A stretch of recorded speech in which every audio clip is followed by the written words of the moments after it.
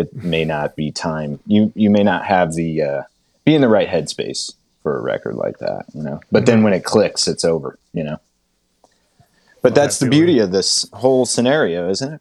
Yeah, exactly. Like life? It's like part of the core premise of this podcast, or life, yeah. A fully existential, definitely.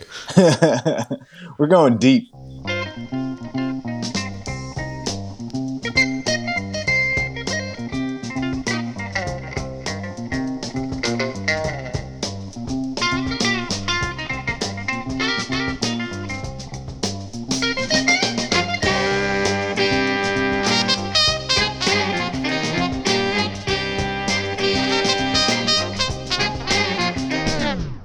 Welcome to I'd Buy That for $1, a podcast about inexpensive, common, and underappreciated records that are waiting to be rediscovered. I'm your host, Sean Hartman, and guys, I have a startling revelation. Startling? Yeah. Are you sitting down? Well, let me get seated, yeah. Yeah, okay. Did you know that the name of our podcast is actually a pop culture reference? What? I mean, we all know that I named the show after a sentence scrawled onto a key that I found in an abandoned building. I figured it was just so obscure we could use it and no one would ever know what we were referencing. But now I'm just finding out it's actually a quote from an 80s movie called Rob O. Cop. Really? Yeah. I've never heard of this Rob O. Cop. We're going to have to look into this, I think. Okay. Yeah. Very, very interesting. You were right. That is a startling revelation. I'm startled. I'm also co-host Jeremy, and I have a question for you, co-host Sean. Oh? How many fingers am I holding up? 4. No, it's 5. Can't you see?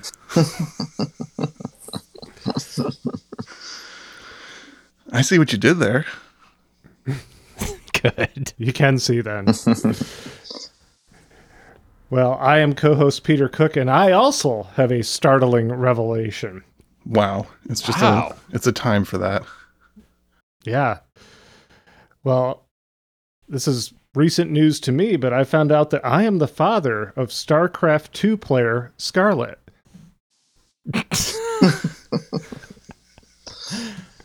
Professional StarCraft 2 player Scarlet. Yeah, I understand how that ties into the episode, but I don't know what Scarlet is. That's my daughter's username on StarCraft 2. Wait, you have a daughter? yeah, I know. I said it's a startling revelation. Oh, you're burying the lead. I see. Somebody should tell your wife. Yeah. I actually, I told her in advance of recording this episode that was going to be what I said so as to not startle her. These are all lies, but it does tie into the episode. It does. And joining us today is the owner of Permanent Records in Los Angeles. Welcome back for the third time on I'd Buy That for $1, Lance Barisi. Thank you. 3-peat. Stoked to be back with you guys. It's always a pleasure. I want to share the news with y'all that I've decided to write a book. And the title of that book is going to be Zen and the Art of Record Store Maintenance. And chapter 1 will be on filing the artist under the correct letter of the alphabet.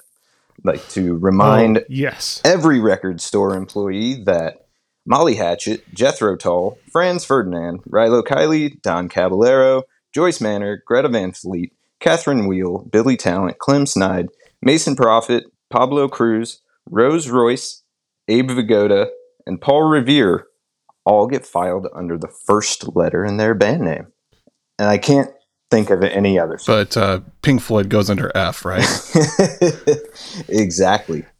I am here for that content. I will be purchasing that book because I'm currently undergoing a whole cataloging, organizing of my record collection, and there are still some that I have questions about. We could talk all hour about where to file certain artists. It's an ongoing political conversation at Permanent Records on a daily basis. But at the Let's not. Let's talk about Marshall Tucker Band. yes, and Marshall Tucker Band should be filed under M in your record collection and in the bins in record stores, because there is no person in the Marshall Tucker Band named Marshall Tucker. However, there is a person named Marshall Tucker, and I'm sure we'll get into that. We will a little later, but let's play a song first for the listeners. This is from the self-titled debut from the Marshall Tucker Band. Yes. From 1973, and the title of the track we're going to listen to first is Take the Highway. And that's Side A, track 1.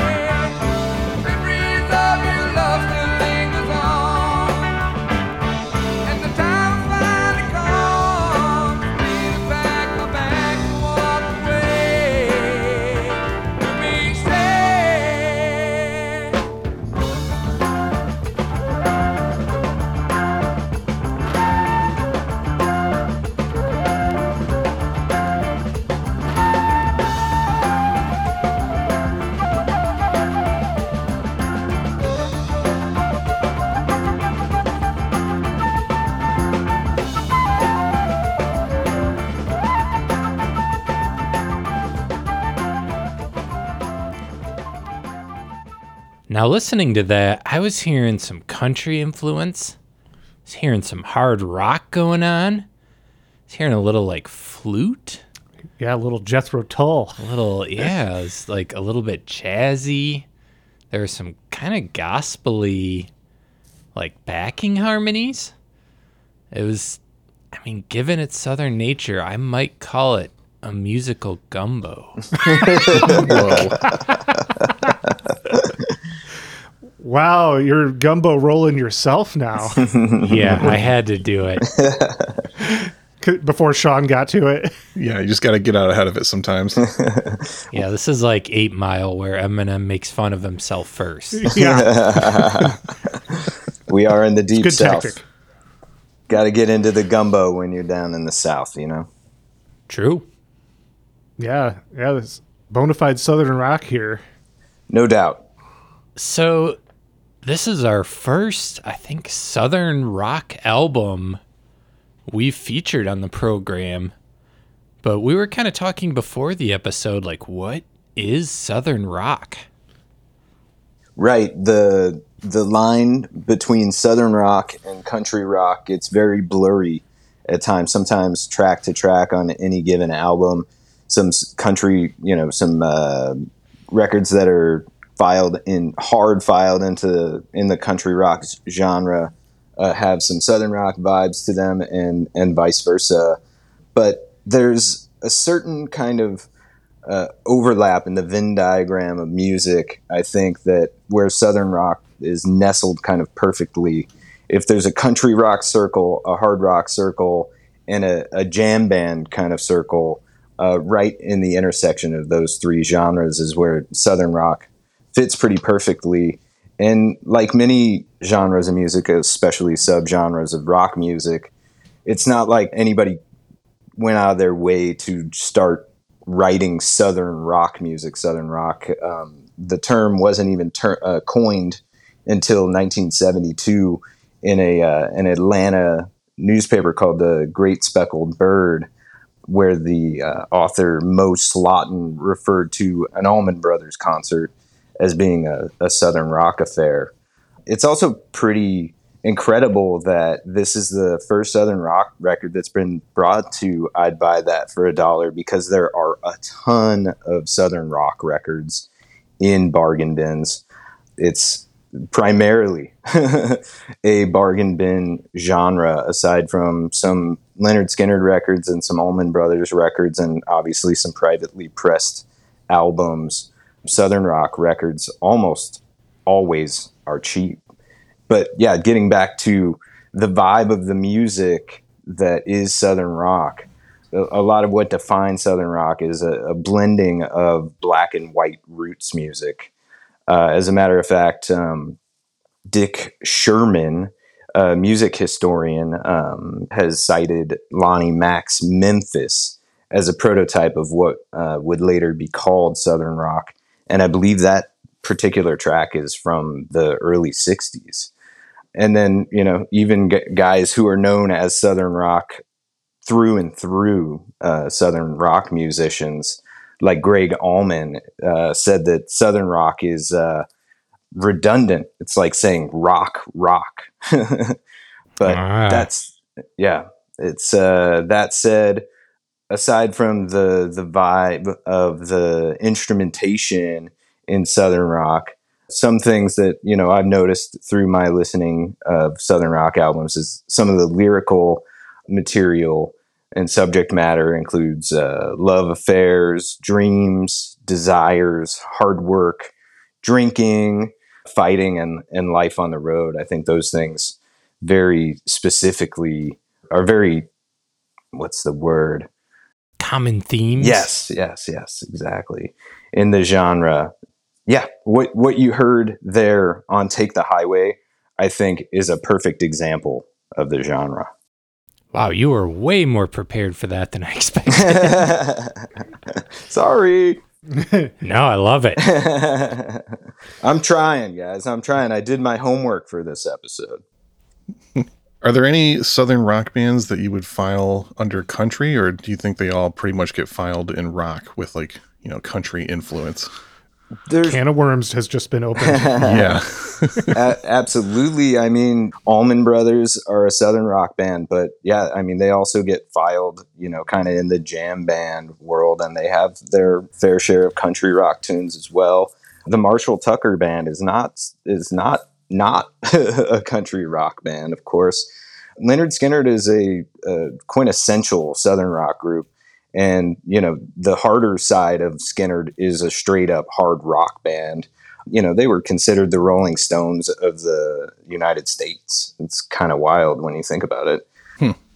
The Rossington Collins Band, the Atlanta Rhythm Section, which I found out through doing research of this episode, are former members of the band Classics 4, well known for... Oh, weird. Yeah, I had no idea until I dug into this that was the case. The Amazing Rhythm Aces, Barefoot Jerry, Wet Willie.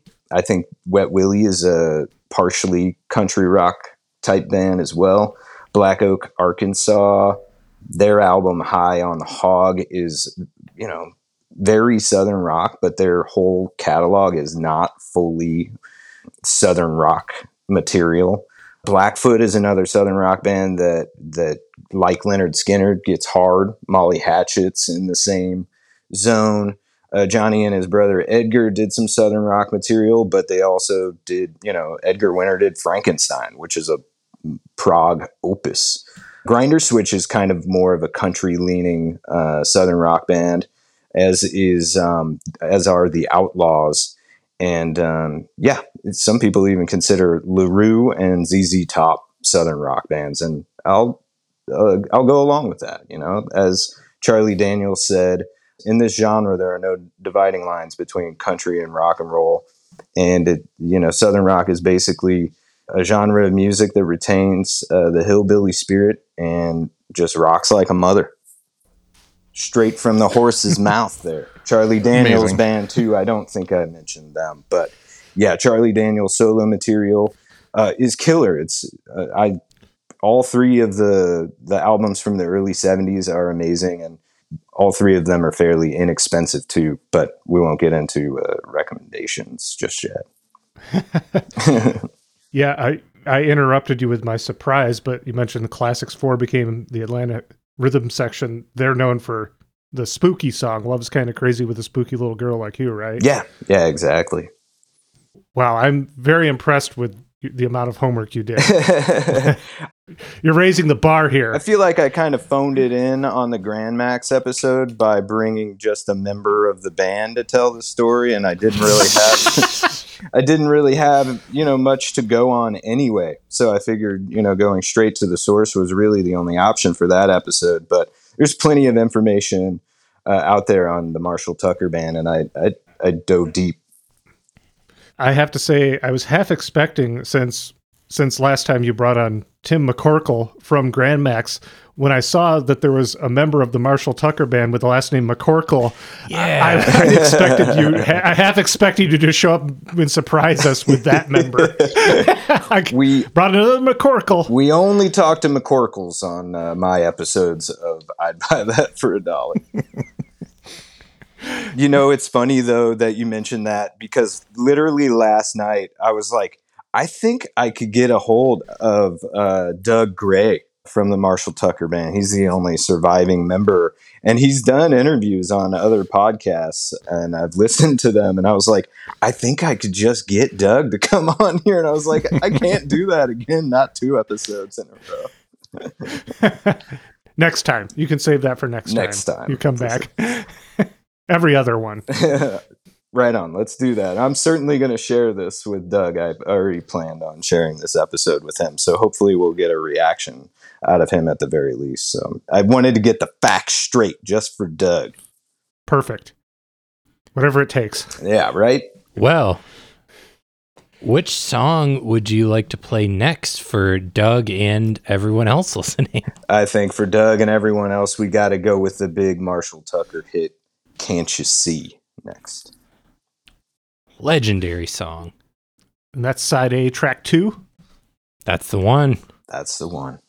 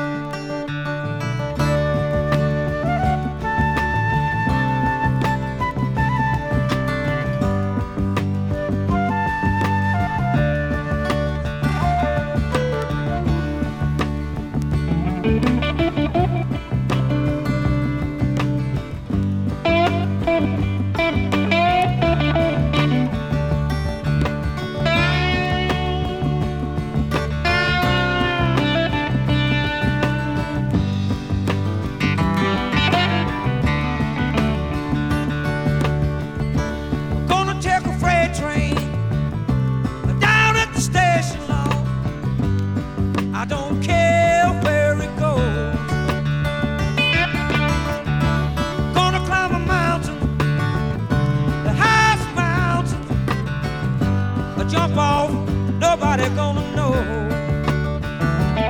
Can't you see? Oh, can't you see what that woman, Lord, she been doing to me? Can't you see? Can't you see what that woman, she been doing to me? I'm gonna find me a hole in the wall. I'm gonna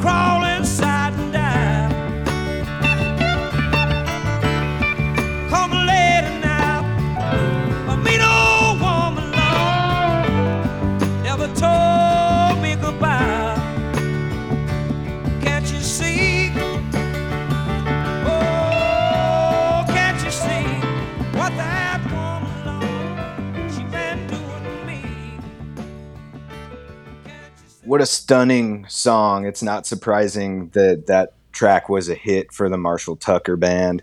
And for those of you who couldn't envision what the band might have looked like when they were playing that, I highly recommend going after listening to this podcast in its entirety and going on YouTube to watch the video from the 1973 Macon, Georgia show at the Grand Opera House that also includes part of Ramblin', which we'll get to here shortly.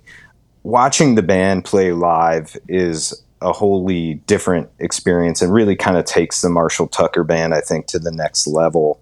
You know, you got 4 vocalists right up front on stage, all harmonizing together. They're playing in sync perfectly. And all the while, you got Toy Caldwell playing those leads with his thumb. He only plays his Les Paul with he only picks with his thumb. It's out of control. It's a really unique style of playing.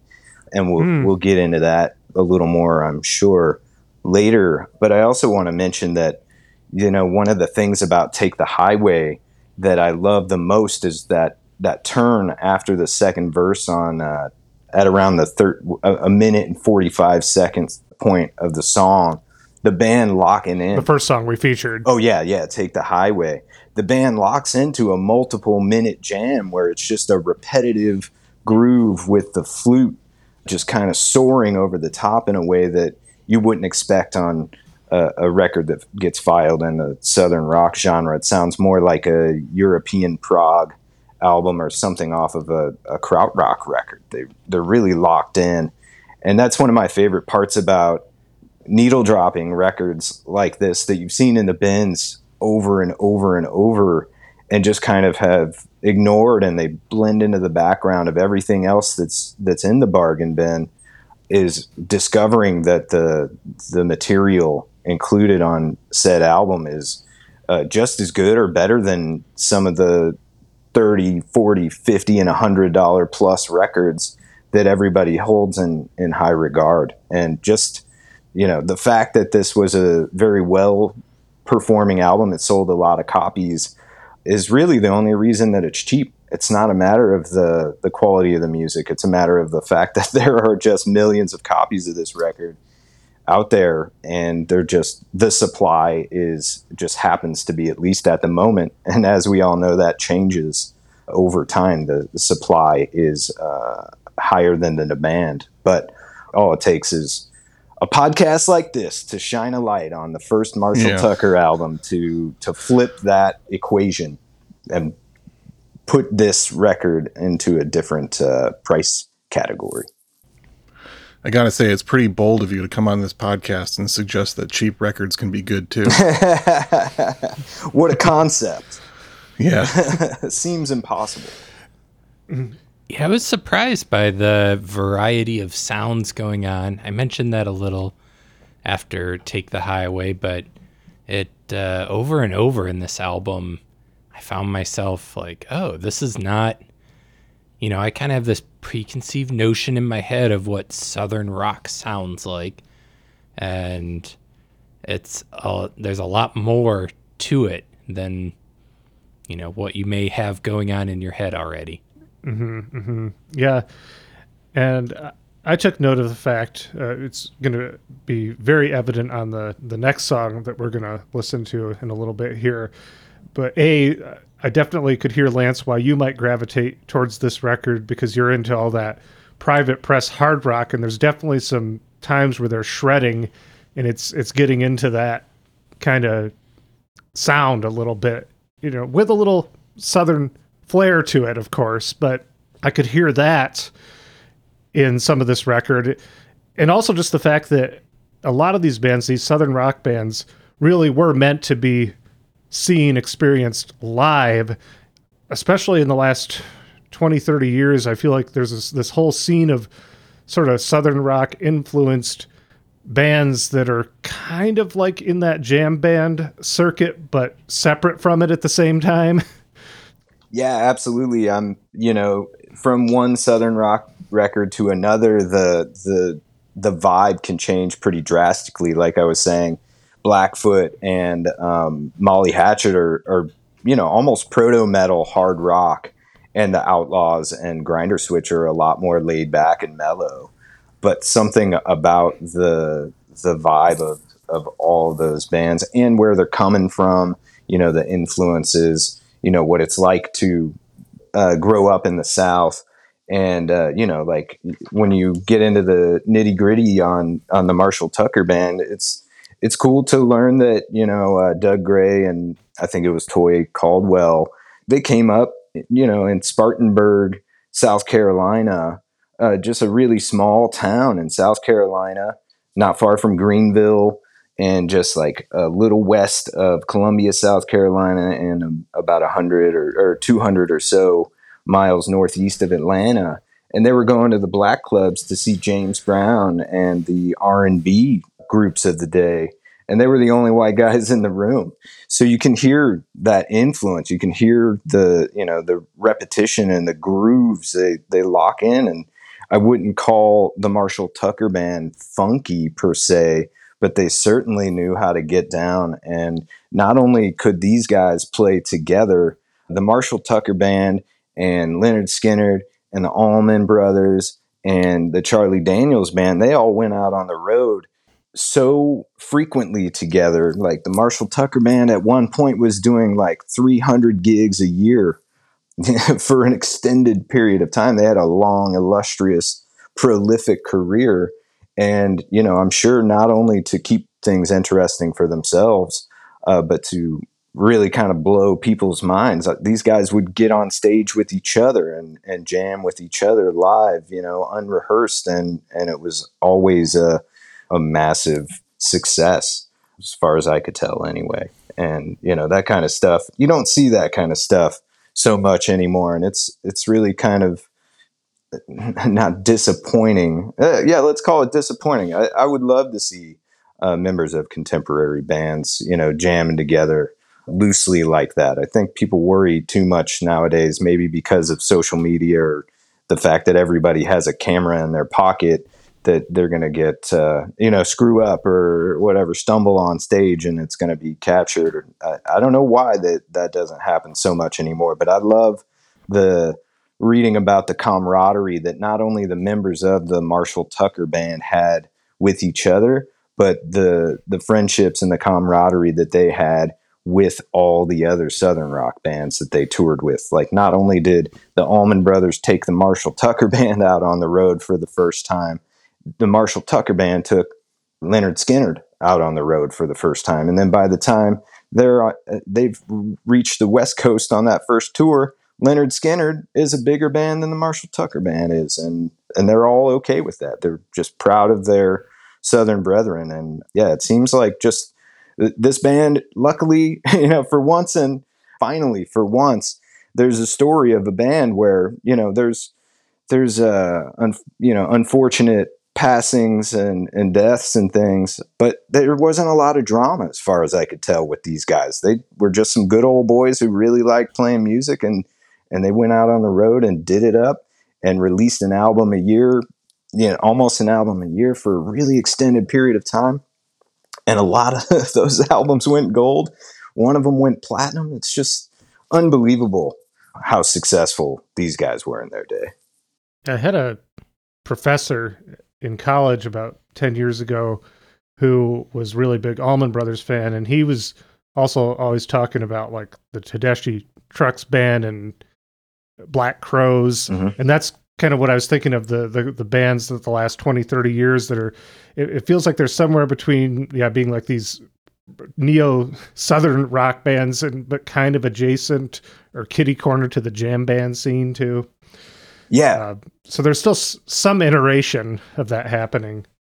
Absolutely. Yeah. The Black Crowes and the Drive-By Truckers, I think, are like probably the most well-known modern purveyors of the Southern rock vibe. They're definitely heavily influenced by the OG players.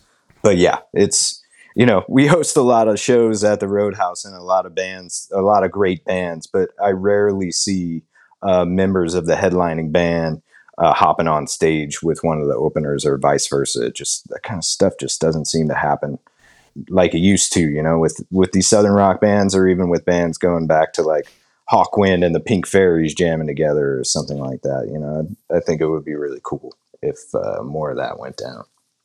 Well, Jeremy, do you want to get into some bio of the band? Yeah, let me go over their bio real quick. Lance touched on quite a few of the points there already, so I'll fill in some blanks. As he mentioned, there's from Spartanburg, South Carolina, Toy Caldwell and his brother Tommy Caldwell, who would become the bassist in Marshall Tucker Band.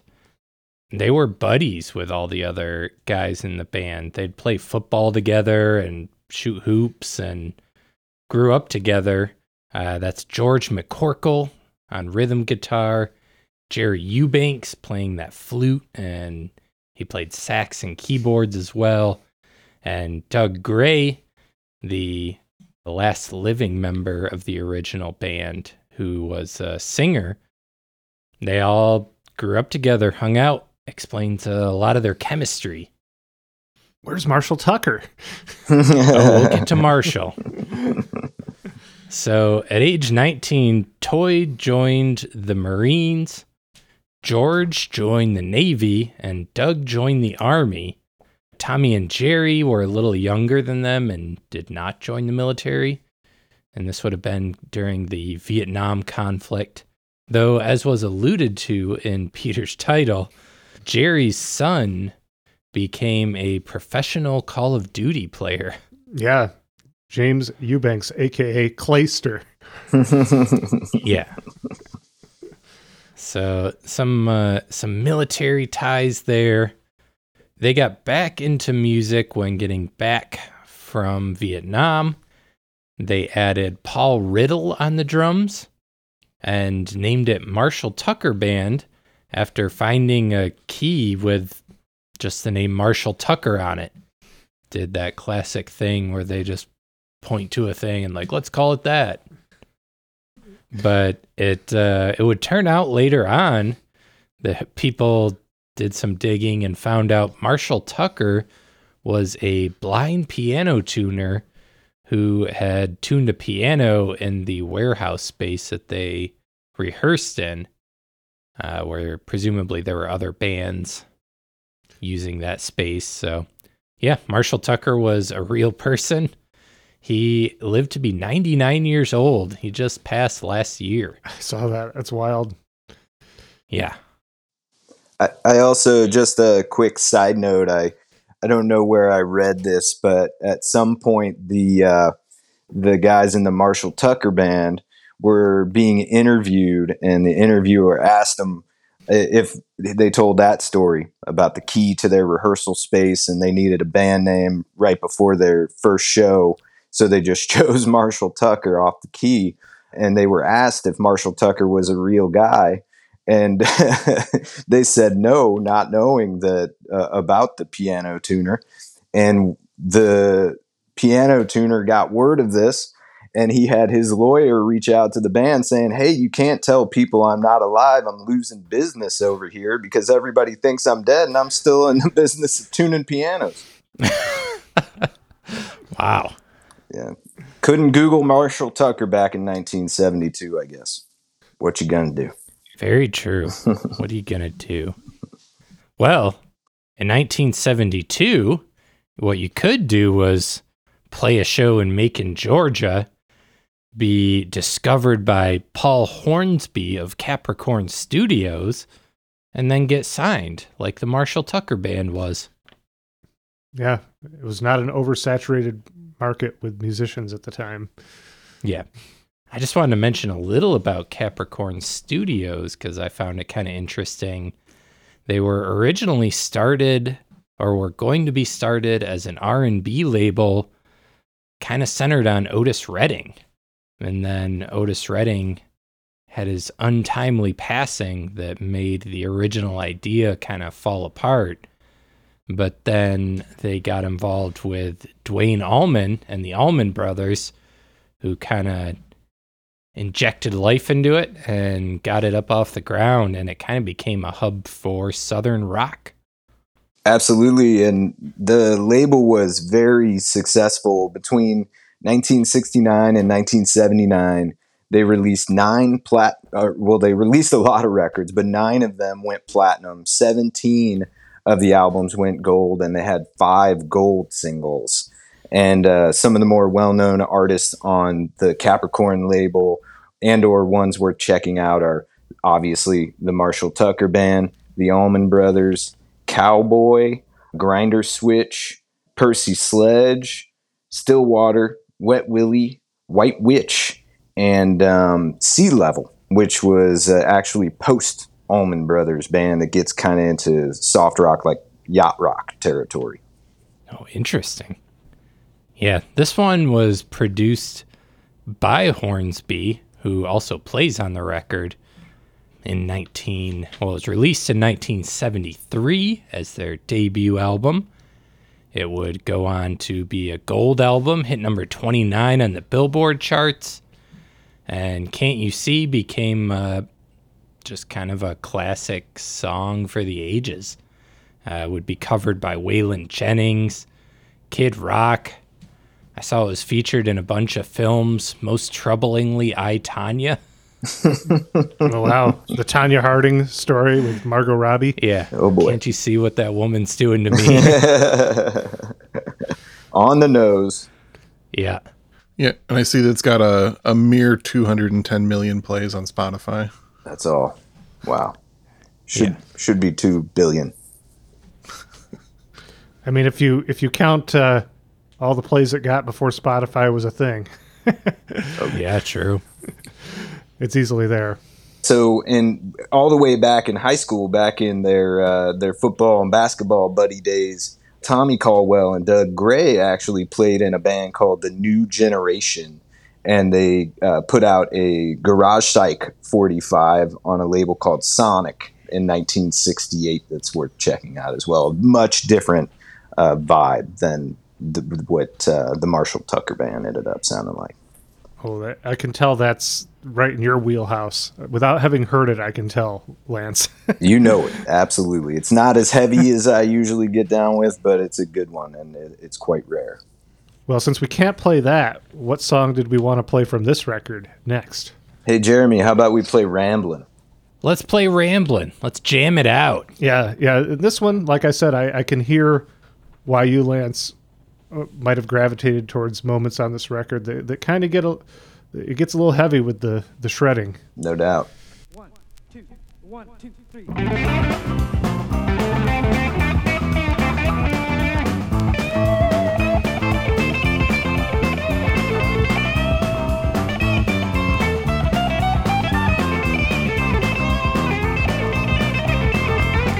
I got rambling on my mind, Lord.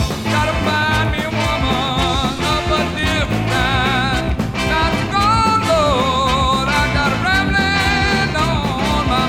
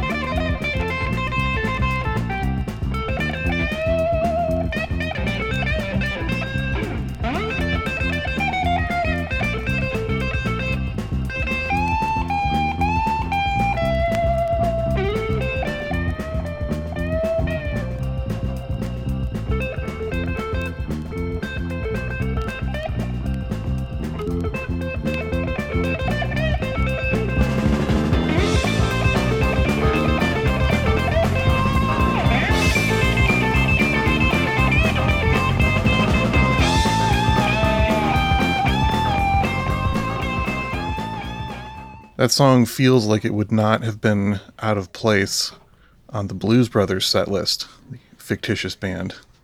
Agreed. Feels like something they could have done. It had like the horn section, was a little bit upbeat. You got various, roots genres influencing the sound. It's a little bit soulful. It's a little bit rock and roll.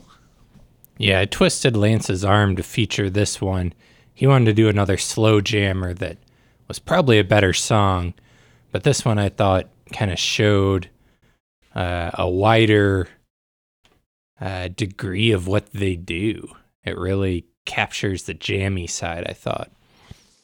Yeah, for those of you wondering now which song I wanted to feature, that song, Losing You, is another beautiful ballad. It's really, really mellow, laid back. But yeah, I think you're right on, Jeremy. Showcasing the band's versatility by featuring Ramblin' was the right move.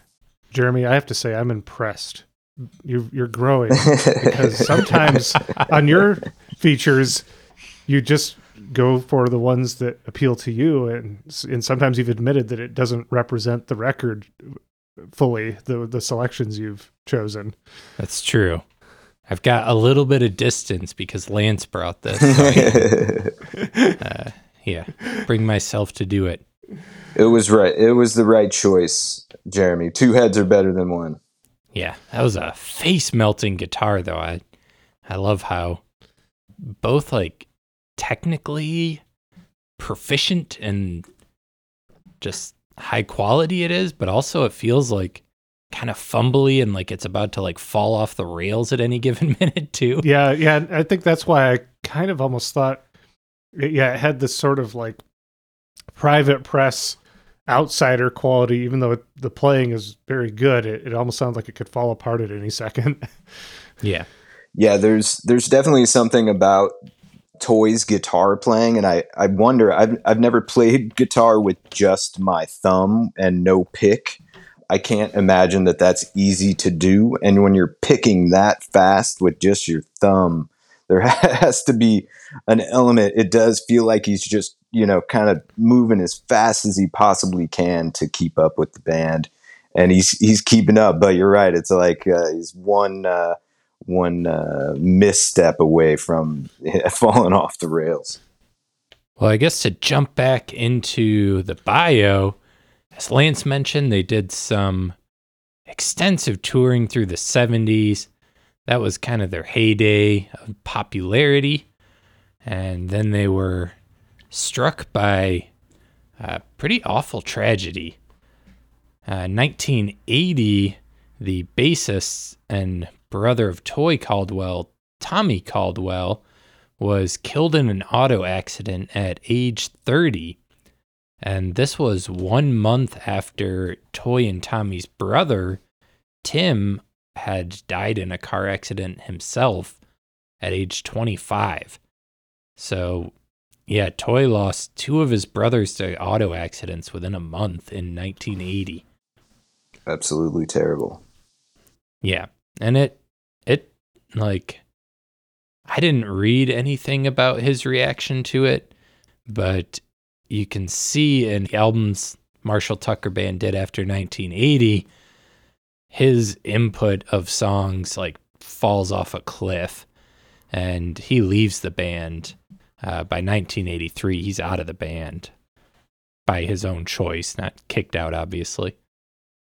Yeah, the output, the early output, the first 1, 2, 3, 4, 5, 6, 7 albums all either went gold or platinum, and then you're into 1979 with Running Like the Wind, and by the time you get to the 10th album in 1980, it seems like they're losing their steam. And then after the passing of the two Caldwell brothers, they put out an album called Dedicated, of course, dedicated to the passing of their band members and the band member's brother. And yeah, the band goes on and continues on to this day with different members than the original lineup, as we maybe mentioned already before. Doug Gray is the singer, and the lead singer and vocalist of the band is the only original member still touring with the Marshall Tucker Band.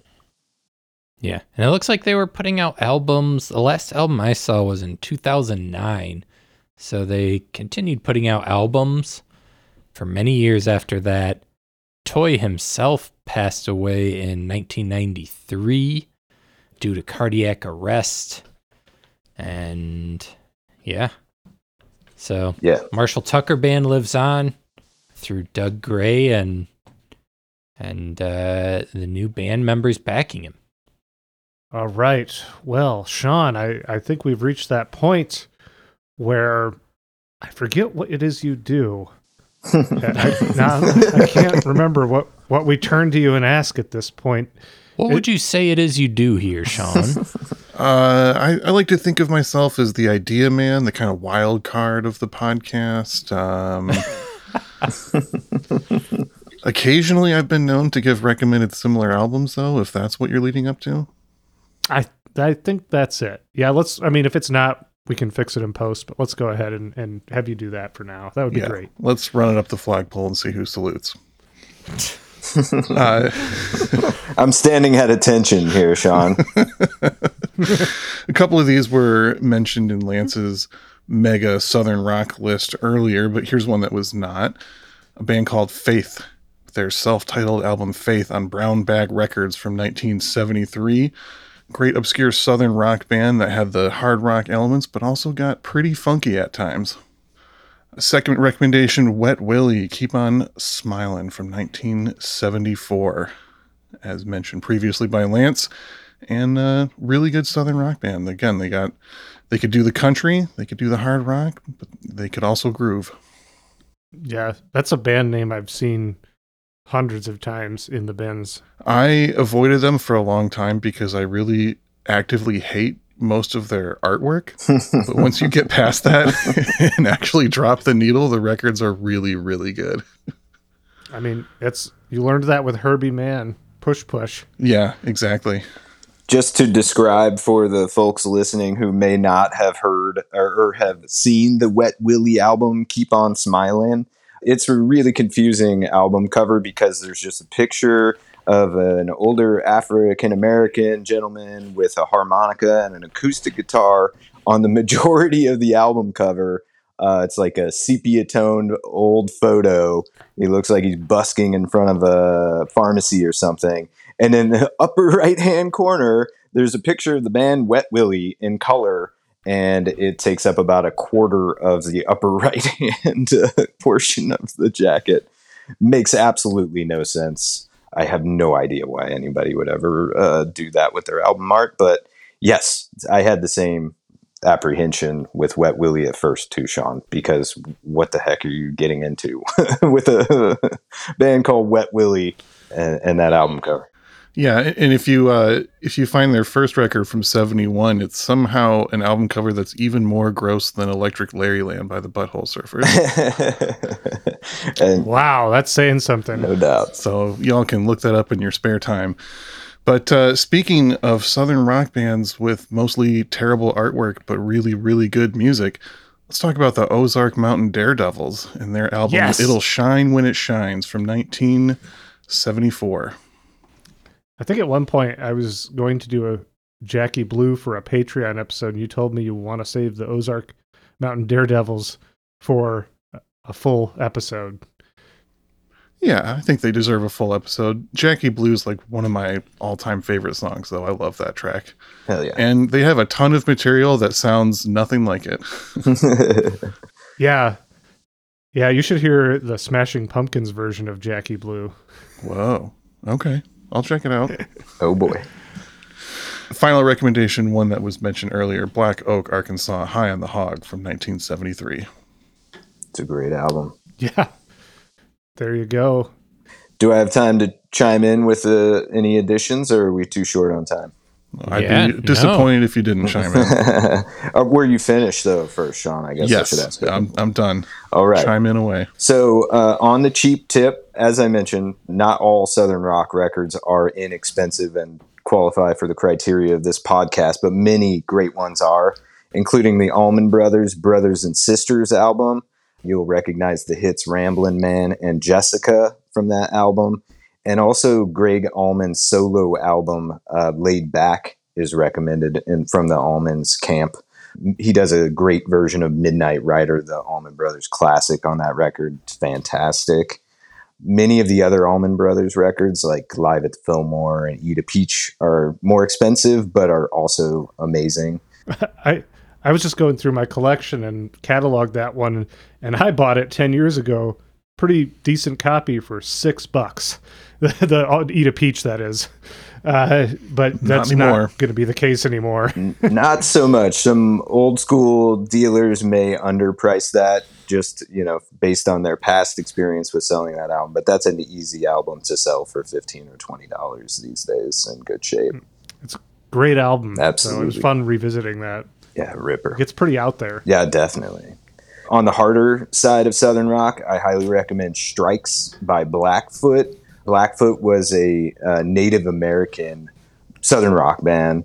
Again, the track on the heavier side, the song Road Fever is highly recommended. Also on the heavier side is Molly Hatchet. Molly Hatchet rubs a lot of people the wrong way. Molly Hatchet's album covers make them seem like they would be a metal band, and they are definitely not a heavy metal band, although they do have some boneheaded hard rock vibes to them. I think both the self-titled album and Flirtin' with Disaster have some great moments on them. And by Johnny Winter. Johnny Winter, obviously Texas albino blues musician, primarily blues rock guy, but that album and has some very Southern rock-esque moments on it. And outside of other albums, I highly recommend checking out that aforementioned Grand Opera House video from 1973. That was kind of a mind blower for me. I've heard this album, but seeing the Marshall Tucker Band perform live was, just took things to the next level for me. And there's also a really endearing vintage Tom Snyder interview that three of the guys from Marshall Tucker did. That's really sweet. You could really tell these guys just really enjoyed each other's company. And they were almost just like a band of brothers, and the way they interact with each other and their personalities really shine through in that interview. And they're just, like I said, just some good old boys that are, really, really killer musicians and super humble, Spartan burgers. It sounds the opposite of the Public Image Limited interview with Tom Snyder. That's a rough one, man. Yeah, I've seen that too. Yeah, it's the polar opposite. Well, very good, Lance. Thank you for all the information that you've brought to this episode, for doing your homework. Like you said, it's time that we've featured a Southern rock album, and we've covered a lot of Southern rock now.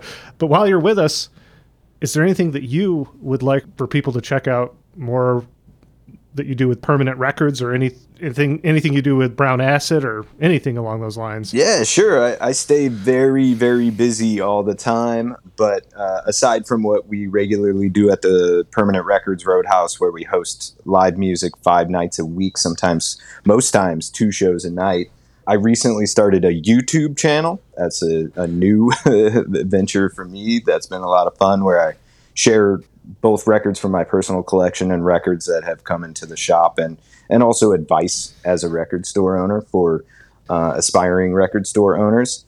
We started doing Whatnot auctions on the Whatnot app, and we're actually for the first time starting to sell some sealed records and some other items on eBay. So check us out. You can find us at Permanent Records Roadhouse there. And in the new year, in 2024, I am continuing to work with Riding Easy Records on Brown Acid comps, but we're also dipping our toes into the Southern Rock reissue game. We're going to be doing a Southern Rock compilation similar to the Brown Acid series, but featuring more privately issued Southern rock bands, or privately pressed Southern rock records, I should say. And we're doing full-length reissues by a bunch of bands that self-released albums that are all in the Southern rock genre. And just to rattle off a few of them, we're going to be doing the Tennessee River Crooks album, an album by Mad Jack, Southern Steel, Crossroad, Max Creek Band, Haywire, Mammoth, Albatross, Skydog, and a band from Austin, Texas called Too Smooth that has a bit of a southern rock vibe to them as well. And that's all. That's it. Wow, you're truly up to a lot. And I think we'd all like to thank you for giving us a shout out on one of those YouTube videos pretty recently. Oh, I just did in the most recent one, actually, too.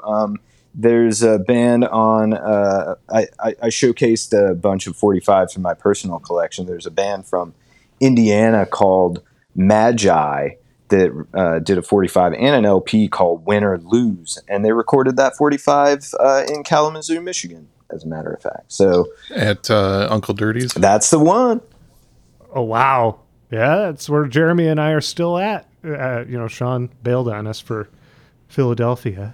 How could you, There's Sean? a few more records. There's a few more records recorded in Philly, so it's it's always noteworthy when something's out of Kalamazoo. I also True. heard it's always sunny in Philadelphia. No, it's actually always sunny in Kalamazoo. That's a common misconception. I love it. As evidenced from our recent James Blood Ulmer episode where it was a blizzard here. Oh, yeah. Yeah, I think we've seen the sun once so far this year. Oh, So, brutal, man. I do not miss living in the Midwest. My heart goes out to you guys. It has created a lot of great private press music, though, hasn't it? The Midwest.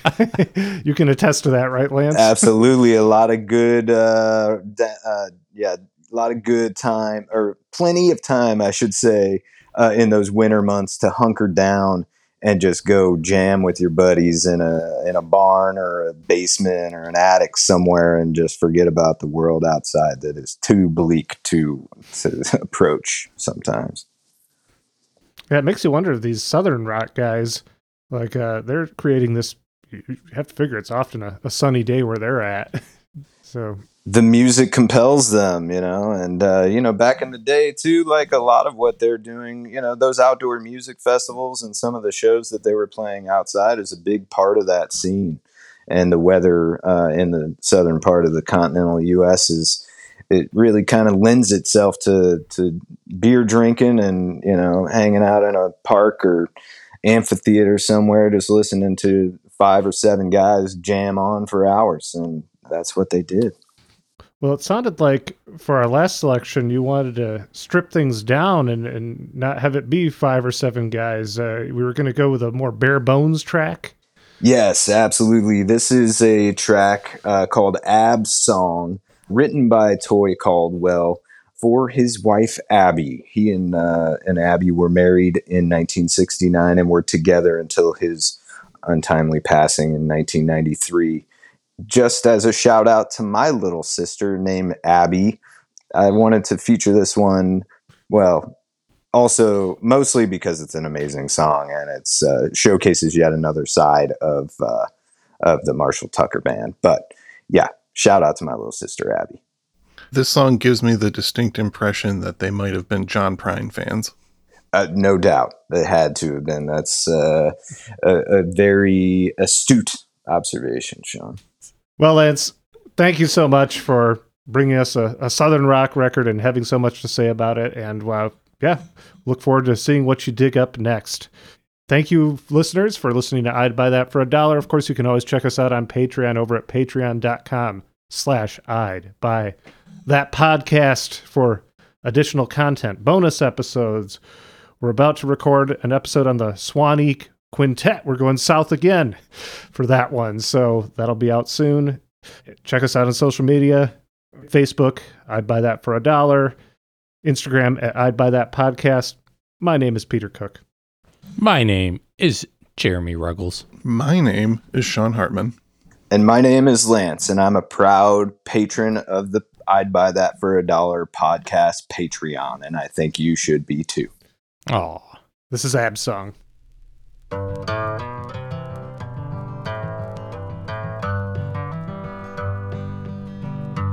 If I died 23, won't you bury me in the sunshine? Please let me know that you're still mine. though I'm gone, my love for you is oh so strong.